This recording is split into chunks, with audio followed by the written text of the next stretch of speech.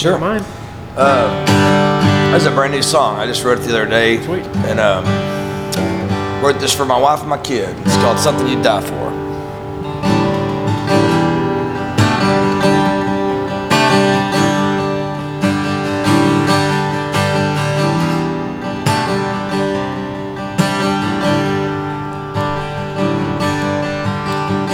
Used to live for a dive bar buzz, long drag off a cigarette. I used to think I knew what love was, but I didn't know a damn thing yet.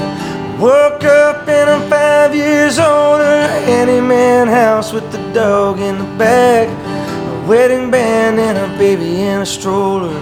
Hell, everybody ought to have something that you live for, something that you fight for. Work your ass off overtime for something to come home to. You hold on to that little red light that pulls you through. I always thought there was something missing. Come to find out there's so much more. You think life's all about living, then you got something you would die for.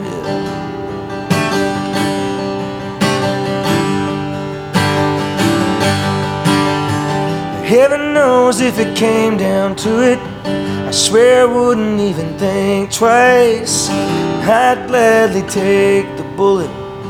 If somebody ever crossed that line, they used to tell me but I didn't listen. But no, it never really crossed my mind. You don't think about unconditioned until you find something that you live for, something that you fight for. Work your ass off overtime for something to come home to. You hold on to that little red light that pulls you through. I always thought there was something missing. Come to find out there's so much more. You think life's all about living, but you got something you would die for. Whatever your heart beats for, what every breath you breathe for, it's what you hit your knees for. Something that you live for, something that you fight for. Work your ass off overtime for something to come home to. You hold on to that little red light that pulls you through. I always thought there was something missing. Come to find out there's so much more. You think life's all about living, but you got something you would die for. So you got something that you die for.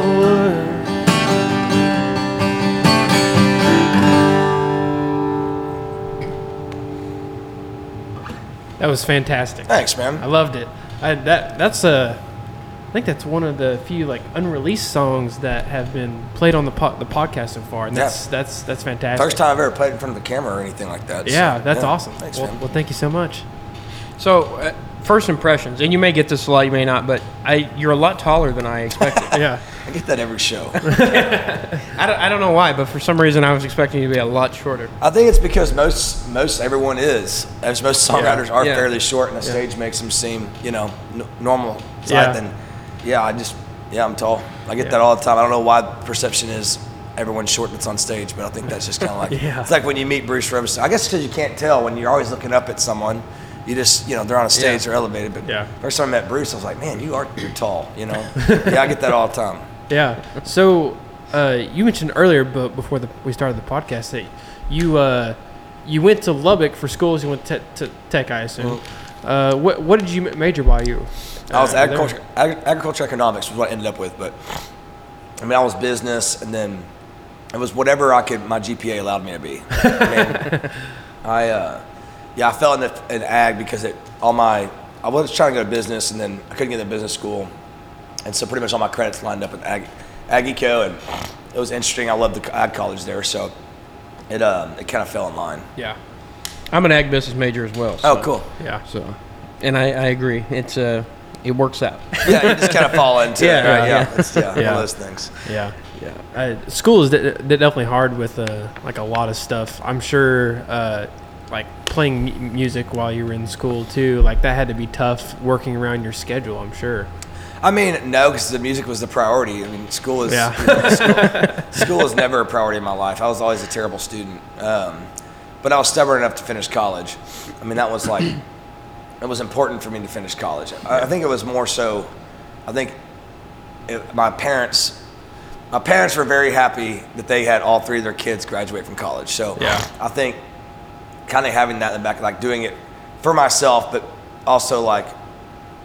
I mean, now looking back on it, I'm very glad I did. But at the time, something I had to do. You know, I felt like I had to do. I don't know if I was doing it for my parents or what, but I felt like I had to do it. So, yeah, I was pretty stubborn about it. I was in college for 7 years. So. Very successful agricultural economicist, if I can pronounce that word now. Economist. Right? Economist. Of course. I mean, he's over here headlining. So, So I saw some pictures yesterday on your Instagram story of you with your dog. Mm-hmm. So you want to tell us a little bit about that? Gumbo is she's a black lab. She's from Northwest Arkansas, and I bought her last October.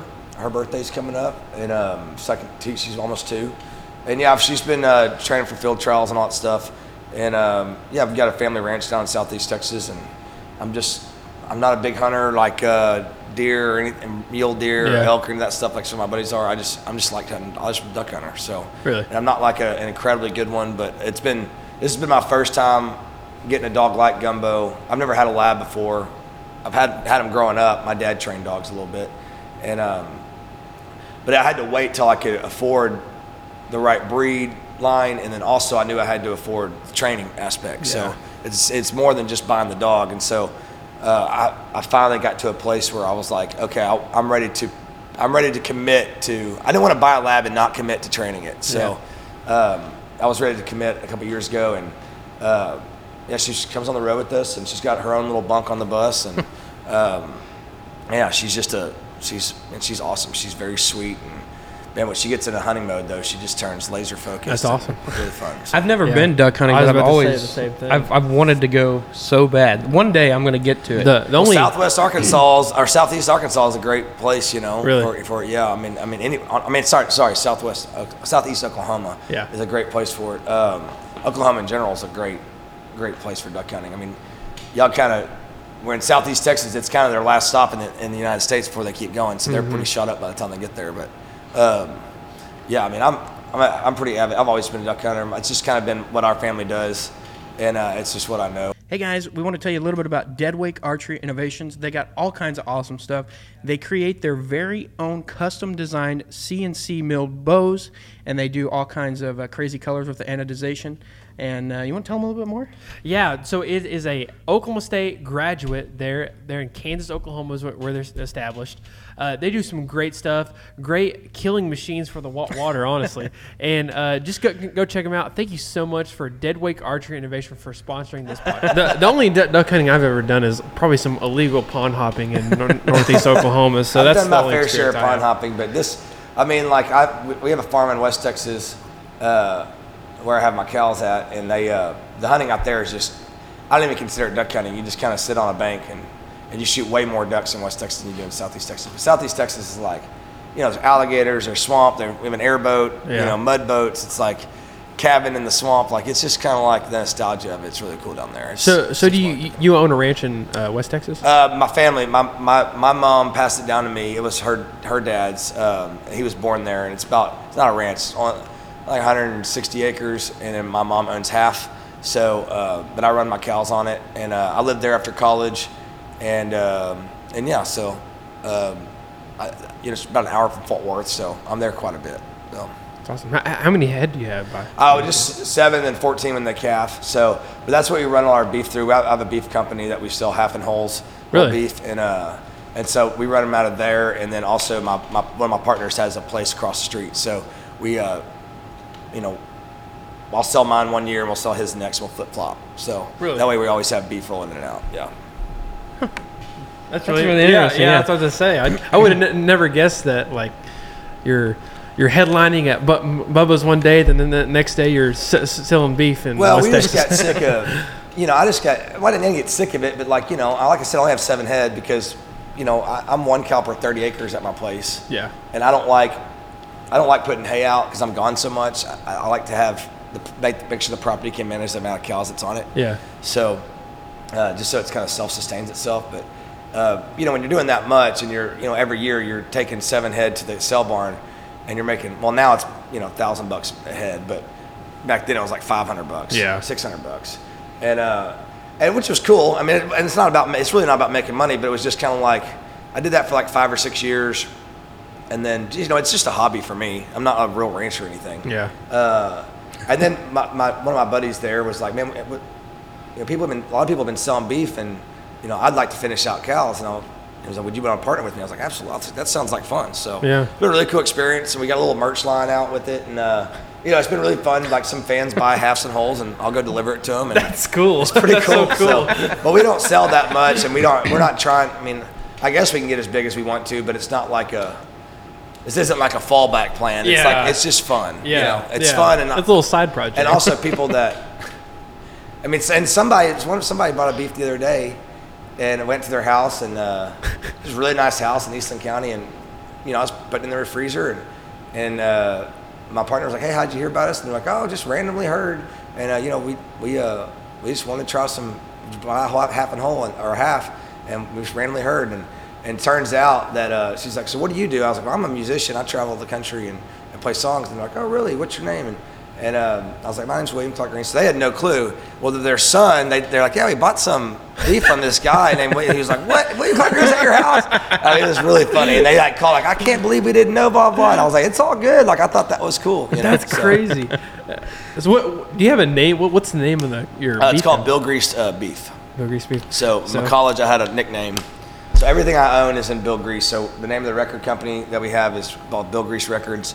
That's what all of our checks have that you get, that we pay out, say Bill Grease Records on them. And it was a college nickname because I'd always show up to class hungover, and one of my buddies, Rankin Starkey, he was like, you're not William Clark Green, you're more like Bill Grease.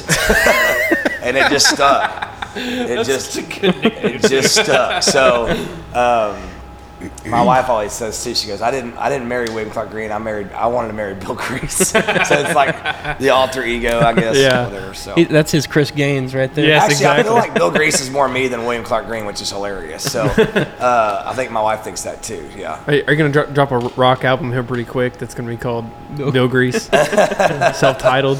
Yeah, that would be fun to do a song named Bill Grease, something like that. The Ballad of Bill Grease. Oh my gosh, that's awesome. Yeah. So have you always gone by the William Clark Green? That's my name. Yeah. I always gone by William. So, but no, I mean, when I was growing up, and they weren't like William Clark Green, like. Yeah. But my sister's kids is Tom Henry, Thomas Henry. Everybody calls him Tom Henry, but yeah, I was just William Green growing up. Yeah. And my favorite songwriters of all time, his name's Willis Allen Ramsey, and I just thought that his name always sounded so cool, Willis Allen Ramsey. And so I was like, William Allen, Willis Allen Ramsey, and William Clark Green. And I was like, that was kind of what I went by. Yeah, so. it's got a good flow to it, for sure. Yeah, and I never used my middle name growing up or anything, so it's kind of cool to kind of use it. So. Yeah, exactly. Yeah. Do you ever get like, does someone ever call you Charles Wesley Godwin? No, I get William Clark. William Clark. Yeah. I had all the time. John. He was asking what we were doing this week. I was telling him, and then he texted me like yesterday or the day before, and he's like, "You still going to talk to Charles Wesley Godwin?" I was like, "No, Charles is different awesome. guy." We love him, by the way. Yeah. Different 3-worded name. Yeah, either a songwriter or serial killer. So that's what I said. So speaking of songwriting, like, how do you get in like the headspace to like write songs and like really get in that mode of writing songs? Where do you draw inspiration from it as well? I mean, just like that song, I mean, that's just what I want to write about. Like, I mean, every record is like, my last record was about, a lot of it was about, it's like 3 years behind. So when I come out of a record, the writing happened 3 years ago. So it was my life 3 years ago. So the last record, Baker Hotel, came out, was about, majority about, it was about really a combination of 2 ex-girlfriends that I had. And yeah, that's just, it's every album's a chapter. And this next album, I'm sure will have songs that are all about my family and my wife and all that stuff. So, but every record's a chapter. I mean, you could literally, my life story is pretty much every one. And I'm not saying every song is. There's songs that I take you know, a friend of mine is going through a situation, and I'll make it first person, you know, and sometimes I'll make it, you know, third person. So it's just however, yeah. I mean, there's no rules. Yeah. But yeah, typically I write about things I care about, you know. Yeah. Or things that are weighing. You know, I'm a very vulnerable songwriter. I don't hide anything in my songwriting. Everything is pretty much black and white. So it's pretty obvious what I'm feeling or going through or where I'm at in my life on each record. You know. Go ahead. I was like, how old were you when you started writing songs? 8th grade. Yeah, I wrote my first song 8th grade. Yeah, I was definitely middle school. It could have been 7th, but I'm pretty sure it was 8th. Because I remember I was just learning how to play guitar in 7th grade. And when I was, you know, that was big, you know, you get off school and you go watch MTV, TRL, Till the Crest Live, you know? And I was like, and I remember I was practicing guitar, and like I was playing a couple chords, and they matched up with whatever was going on, you know? And I wasn't trying to learn the song, but I was just like playing around, and I was like, oh, that sounded like that chord he just played. And then, or that sounds like that on that music video. And then I was like, okay, cool. And then I found out, I was like, oh my gosh. Because back then you had to go to a computer, which we didn't have a computer in the house. Yeah. Find a computer, then print out, you know, and you had to figure out chord progressions and time signatures of your hand. And then it also have the notes above the words. And, you know, and I hated doing that. So I was always wanted to figure out how to just play it, listen to it, and play it. So, and it's really wasn't difficult to do. But once I figured out how to do that, I was like, well, shoot, that's all they're doing to write these songs. And they're on MTV. Yeah. You know, I could write a song, and so I just started writing. I mean, yeah, I wasn't taught. My dad didn't. Just started doing it. Really? Yeah. That's really interesting. So, were there any do you have any family members that played music, wrote music, or anything like that? Yeah, my Uncle Marty, he named me actually. He always had a Martin guitar, and every time we were at the beach, he was always playing, but he wasn't a songwriter. He'd play Margaritaville, and he'd play, you know, just like the classic fun songs, you know.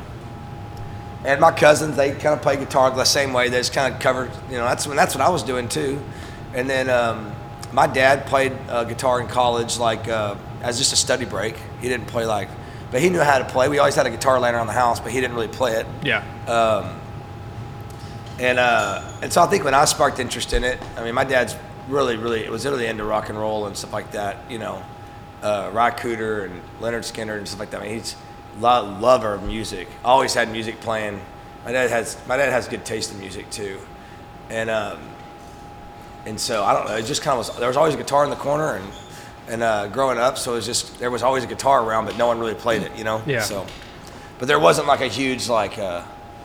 Yeah, I did. I think I learned guitar at boredom. I moved to College Station. I had no friends. I moved there over summertime. I had no friends. We just moved there, and my cousin was a freshman at A&M, and we'd go to church on Sunday, and we'd take him out to lunch afterwards, you know, and we would always after church one time they were like, hey, free guitar lessons. And he was like, you want to do that? And I was like, yeah, I'd love to do that because I was so bored. Yeah. And we took the guitar lessons together, and then I'd go to his dorm, and you know, he taught me how to dip snuff, and and we'd learn, like, you know, I remember Steve Earle songs and Robert O'Keefe songs, and he said, have you heard this guy Robert O'Keefe? Like, no, I've never heard of him, you know, and because he had a computer in his dorm, so we could look up all these songs and try to learn how to play them, and then in college he had a band. So the 4 years he was in college, you know, I was, and he was probably there for 5 years, and I was my whole high school. So we were always, you know, and then he had like a little band, so I'd go open for him a time or two, and we'd go out to our family ranch we'd do a big party there every year, and we'd play, you know, we'd song swap and stuff like that, and yeah, that's kind of how it happened. And that's so awesome. His name, he passed away, unfortunately. His name was Benjamin, Ben Hall, and so I named my first son Benjamin. After him, and then also my great grandfather, kind of a mixture of the two. But yeah, I mean, that was really it. I mean, that's kind of how it started. And then I knew I didn't want to. You know, I hated school, and I just always had a guitar in my hand. You know, I was always had it around and always writing songs. And always doing that kind of stuff. It sounded like it was destined to happen regardless. Really. Well, I mean, I think I just did it so much. You know. Yeah, exactly. I just did it so much. So. Do you ever find it hard to, like, when you're writing a song? Is it like, for me, it would be difficult to not get other song melodies or things like that in my head, and like, is it ever tough to like? Well, it's not tough. It's embarrassing, if anything. Like, because you know, I've never done an outside cut, you know, ever. And my goal is definitely not to steal something from someone, you know, and go, you know, I'm very, very passionate about doing everything my sound, my way, you know. And, but yeah, I mean, Rose Queen sounds just like the intro to an Adam Hood song. I mean, exactly the same. And I didn't know it till the record came out. I didn't realize it, but it is. It's almost a carbon copy of it. And subconsciously we did it. Yeah. I have no idea. Like, I love that song, but I love this. I've heard the song a bunch, but I didn't, when I was writing the song or when we were in the studio, I wasn't thinking about, oh, we should do this Adam Hood intro. Yeah. But if you look at them, it's literally like the exact same thing. Wow. The intro is. Yeah. And it was embarrassing. I was so embarrassed. I called Adam. I was like, hey, man, like, because you know, if he listened to my record, he heard it and was like, dude, that sounds just like my intro. You know, like, there's no way he wouldn't have known. Yeah. So I called him and was like, dude, I'm so embarrassed. Like, I just realized, and he's kind of chuckled because he had seen me a couple of times prior to the record coming out, and he didn't say anything. And I'm so embarrassed, man. Like, you know, obviously I've heard that song before. It must have been a subconscious thing. Like, you know, I obviously would never try to steal or rip you off. Like, you know, and it's not like my song was a huge hit success anyways, but it was just like, yeah, it's embarrassing if anything. But yeah, I would say, to answer your question, there's always like, definitely, you try to negate that, but it's an honest mistake. It's an honest mistake. I mean, it's more of a compliment to if it happens. It was more of a compliment, I feel like, to him than he, just because he knows I was a fan. I mean, I was going and watching his shows and stuff. Yeah, like, of course. I mean, it was a subconscious deal, but I would never do that intentionally. But also, it's. Well, howdy, folks. Welcome down to Bad Brad's Barbecue. Hey, stop looking at Gus. Stop it. Alright, folks, you see here, Jagger's trying to throw some cornhole, and he just can't get her done. I just cannot hit anything today. I see that, Jagger. Man, you gotta have some Bad Brads. Play that crap when you're hungry. Vernon always coming in clutch with the barbecue. Oh, yeah, look at that bite, folks. Alright, Jagger, let's see it. Look at that, right in the hole. Bad Brads, where you can't help but be good. Like Jagger said, folks, Bad Brad's Barbecue, where it's good to be bad. But also, it's sometimes in the studio, I was like, oh man, this needs to sound like a Petty intro, you know, like, or this needs to have this kind of vibe, you know, like, we talk about stuff like that all the time. So I think you gotta take pieces of what you listen to and what you like and you implement it. Yeah, so of course. I think everyone's kind of taking a little bit from someone else. Yeah, at all point. it's all inspired by something, right? Well, if you don't mind, you mind playing us another song for us? Yeah. Well, I might as well pump these guys. We're doing a show in Nashville here in a little bit, but we're doing Americana Fest, and I'm in a band called the Panhandlers with Josh Abbott and John Bauman and Cleto Cordero.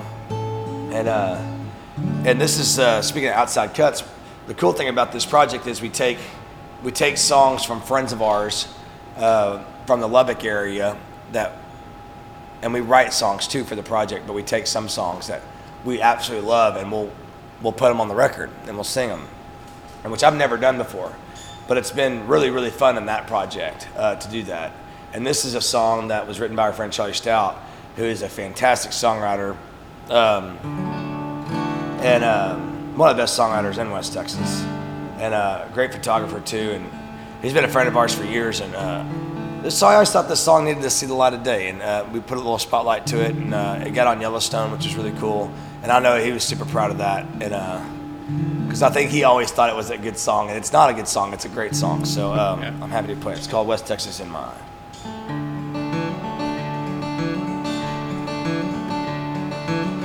Lately I've been thinking I could leave this town, cut back on my drinking, stop this running round, playing songs till after midnight, staying up till dawn, But there's something in the dust and wind that keeps me hanging on. And I never thought I'd live to see the day I'd say goodbye. I ain't crying, that's West Texas in my eye. I'll be your blue-eyed bandit if you'll be my renegade. Watch 1,000 tumbleweeds roll by me every day. I'd like to grow a rose and stow it in that desert sage, like a message in a bottle floating down the open plains, where the yellow estacado rises up to meet the sky. I ain't crying, that's West Texas in my eye.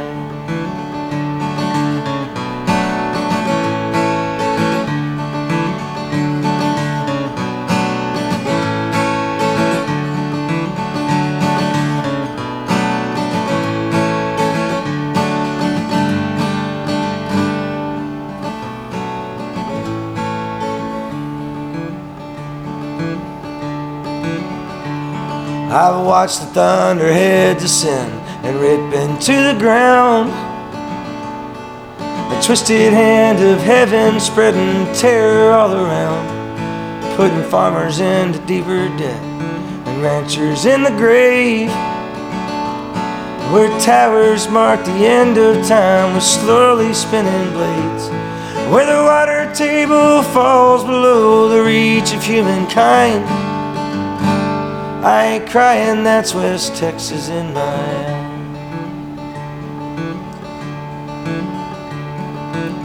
Lately I've been thinking I could lead this town, cut back on my drinking, stop this running around, playing songs till after midnight, staying up till dawn. But there's something in the dust and wind that keeps me hanging on. And I never thought I'd live to see the day I'd say goodbye. I ain't crying, that's West Texas in my eye. I ain't crying, that's West Texas in my eye.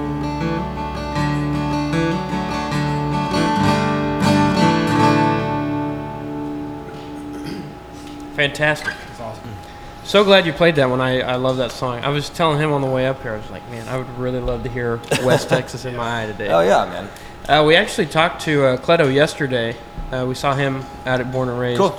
And Great guy, man. I told him, I was like, yeah, tomorrow we're going to see, we're going to interview William. He's like, oh. So I don't know if he didn't believe us or he did whatever the case was. Yeah. So yeah, Cleto's a great guy, man. So Love how his did spirit. how did all that come about? Abbott, I think Abbott had an edible or something in Steamboat, and he watched the girls do the Dixie Chick tribute, and it was like Jamie Lynn, Courtney Patton, and I can't remember if Bree Bagwell was a part of it. I think Caitlin Butts was a part of it, maybe. But they did like a girl. All the girls were involved. I feel like everyone came up and did Dixie Chick song, and it was really this cool tribute. Like they're like, you know, everyone was talking about how cool it was that year. And so Abbott was like, man, we should do a West Texas. Everyone does like a tribute kind of thing every year or something like some guys do. And Abbott was like, man, we should do a record and release it right before Steamboat, and then do a show of just West Texas cover songs. Like songs like that, West Texas My Eye, and like Joe Ely songs, and Butch Hancock, and Terry Allen songs, and Waylon songs, and Buddy Holly, and just, you know, and maybe do like a Pat Green something, just like an homage to West Texas, you know, because that's really where our careers, you know, I'm from East Texas, but, you know, Lubbock is my musical home. I mean, it always has been. I mean, and I was like, yeah, that sounds cool. I'm in. Sounds fun. And then we kind of had like a meeting about it, and we went to go talk to a producer, and Bruce Robeson was our first, our first guy we talked to, and he was like, what do you guys want to accomplish? And we started talking about songs, and I was like, you know, we're songwriters too. I mean, we could write for this thing. Like we could put some, you know, a few originals on it about West Texas, and then so we did like our little writers retreat, and you know, our goal is to write a song or two, and we wrote like 5, and we all loved them. And so we were like, well, shit, let's just do the whole record. Let's just write the whole record. So we did a couple more songwriting retreats, and we just kind of made a record. And then we did, like I said, some outside cuts like Charlie Stout, and threw some songs that people. And then we were like, let's do songs that that deserve to see the light of day that no one knows about, as opposed to like more famous West Texas songs and us just like singing them, Yeah. And so that's really how it started. And then Josh has been the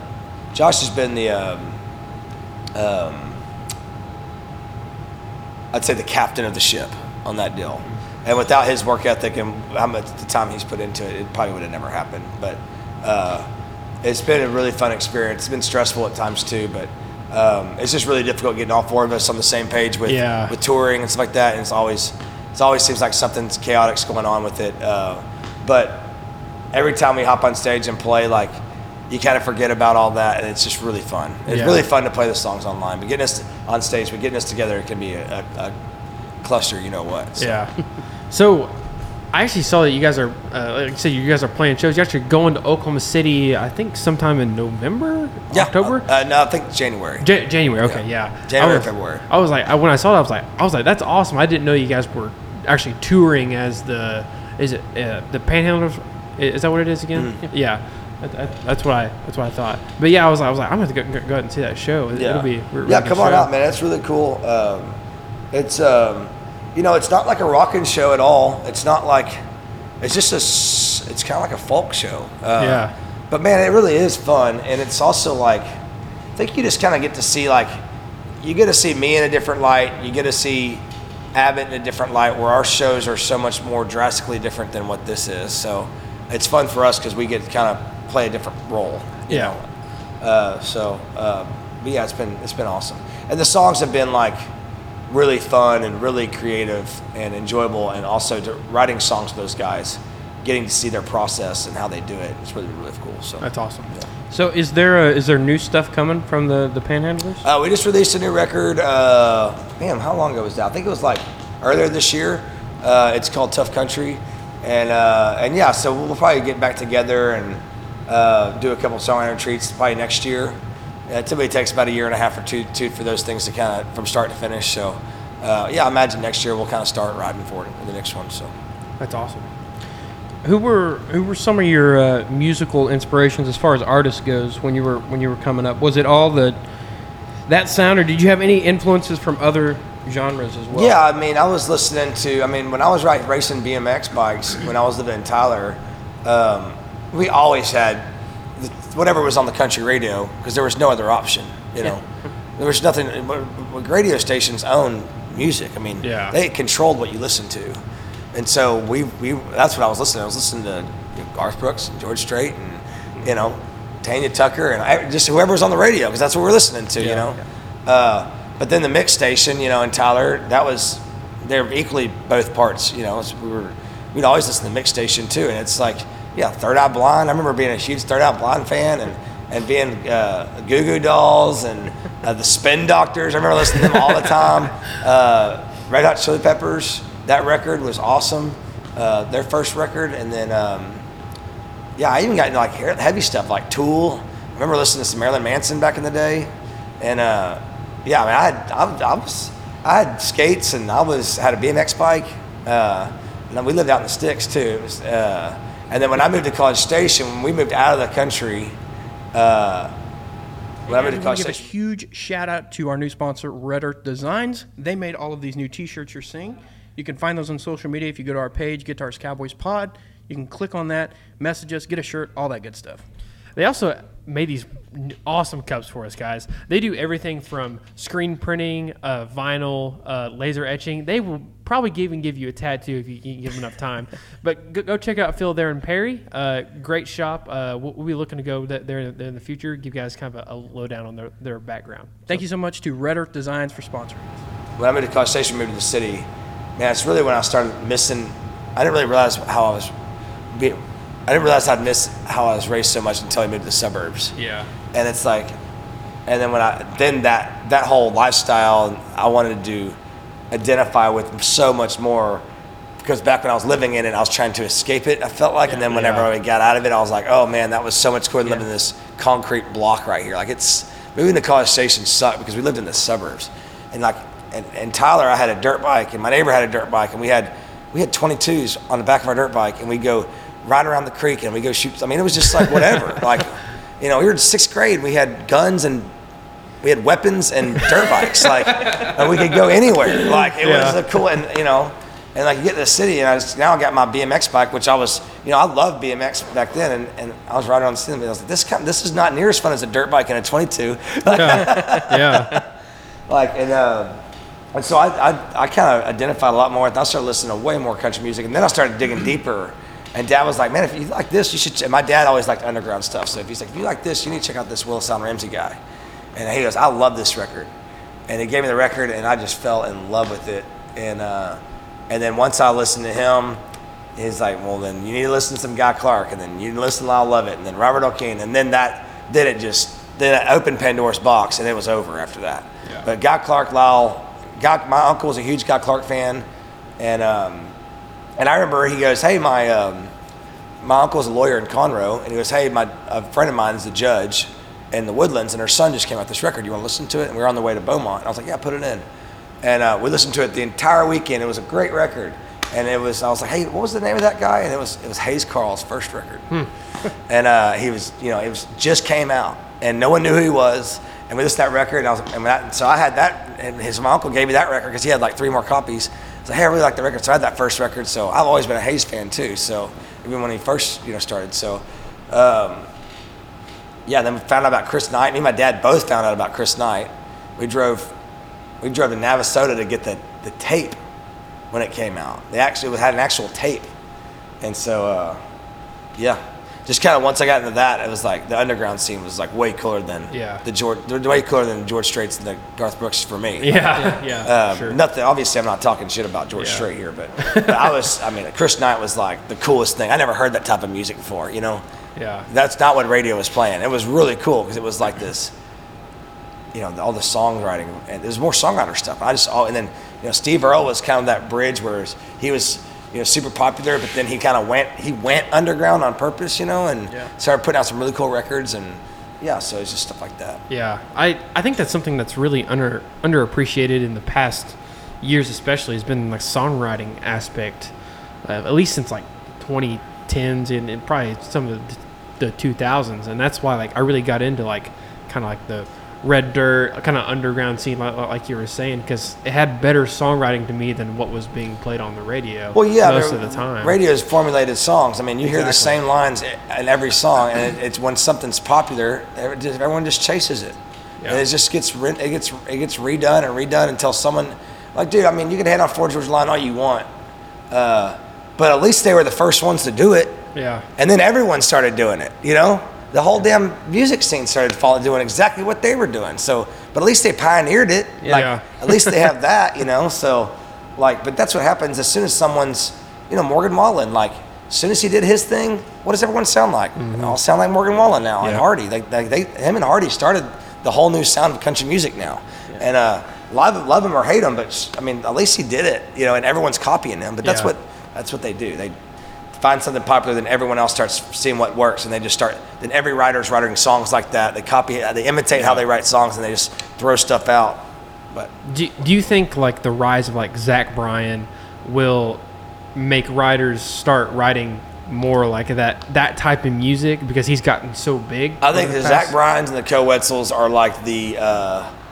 I think they are. Let's see this. What's the best way to say this?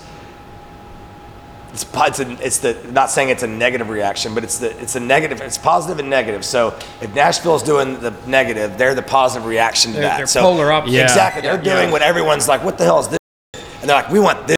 That's what it is. It's the reaction to what they're the reaction to what Nashville's doing. Mm-hmm. So whatever they're so different that people are like, this is what I'm talking about, not that. And so I think that's my personal So opinion. is it like a cycle that will just kind of continue? Like people will get enough eventually of this kind of sound, and then it will kind of flip to something else? Or I don't know. I think my personal opinion, I think Nashville does everything they can do to stop the guys like Zach Bryan because they don't have control of it. Like Sturgill Simpson. I mean, dude, Sturgill Simpson put out one of the greatest country records of all time.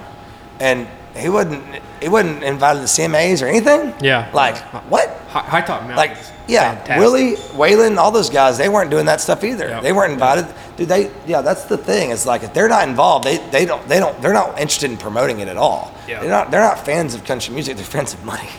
So if they don't have their hand in the pot, why the hell they don't want people to figure out that Zach Bryan and the Co-Wetzels and the guys like us are doing it the way that you can do it that way. They think you have to have them. Yeah. So the way that Spotify has been, love or hate Spotify, for me, it's been a huge tool to to compete with radio. I mean, because we don't get played. I mean, thank God there are some stations that do play us, but that was the control of music back in the day. Like I said, we listened to country music radio. You weren't listening to underground guys because there was no access to it. Yeah. We weren't, and as kids or consumers of music, the only way you find out new guys is if you go to a bar and you hear a guy play and he has a CD for sale. Yeah.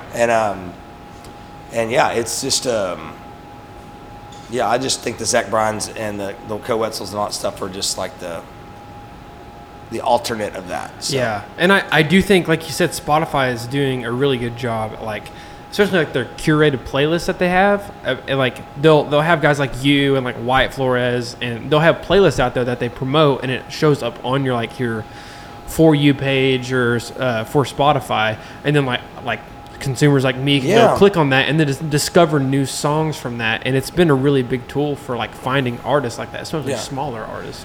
And here's another thing too, and this totally disproves what I just said, but Parker McCollum, he has a major record deal in Nashville. He's on CMAs, and they're getting behind him, which is the first time an artist. I mean, Eli Young kind of happened to them too. They got behind Eli Young pretty heavy, but they're pushing Parker. They're accepting him, I guess, in Nashville. You know, and it's working for him. He's had great success lately, which is awesome, and I'm happy for him about that because he hasn't changed. Yeah, I mean, his songs have not changed, which has been really cool to watch. So he always said he wants to write. Parker's always said, he goes, "Will, I want to write Chris Knight songs that make Luke Bryan money." I was like, "You can keep doing that, buddy." So, that kind of disproves my point too, because he's, Parker's success definitely started in Texas, and Co's did too, and they've kind of now become national acts. Yeah. So, well, I know you got to run here pretty soon. I got one more question. Shoot. For someone who hasn't heard your music, what are 3 songs that you would recommend they go check out of yours to get your whole thing? Well, I think you have to get the most obnoxious one you're either going to love or hate out of the way, which would be Ringling Road. So if you can make it through that, if you can make it through that song without hating me or hating my songs, and your mind's that open, I think that would be the first one I'd send you to. But that's good news for me because I love that song. I think Anymore is the best song I've ever written. And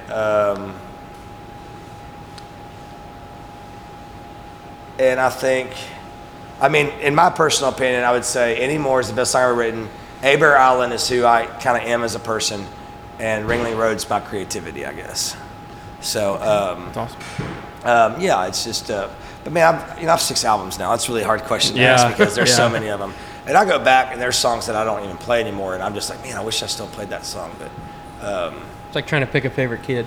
yeah, they all have. Well, they all live their own lives, it's kind of a weird deal. So, but Anymore is the best song I've ever written. I'm pretty proud of that one, and I love the new song I just wrote too. So I'm pretty in love with that one too. Yeah, so awesome. Well, if you don't mind, play one more song for us to send us out. Sure. Let's think of what I should do.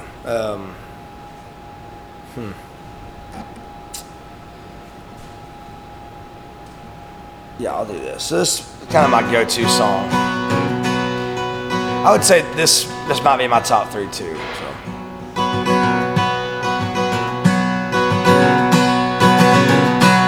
I've been thinking about you and me, and all this time we spend together. I got a feeling, baby, can't you see? It's so good, but it could be better. One of these days, gonna get it right.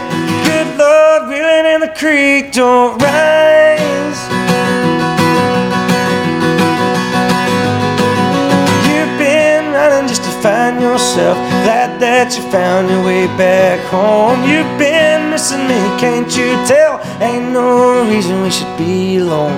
You and me, baby, going out tonight. Good Lord willing and the creek don't rise. The creek don't rise. The moon is shining, stars are aligning. I feel it coming on.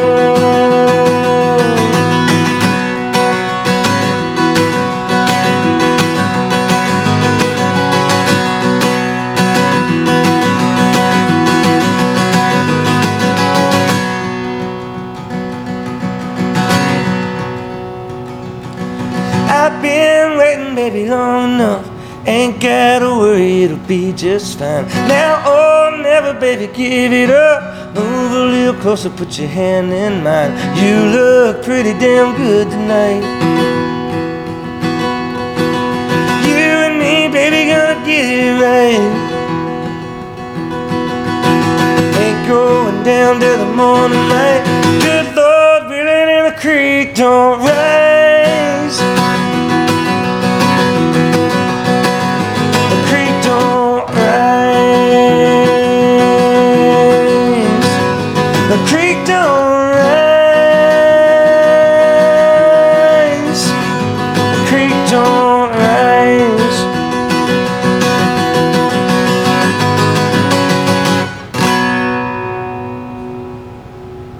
Awesome. Thank We you really again for appreciate coming it. on. Cheers, Yep. man. Thank you so guys. much.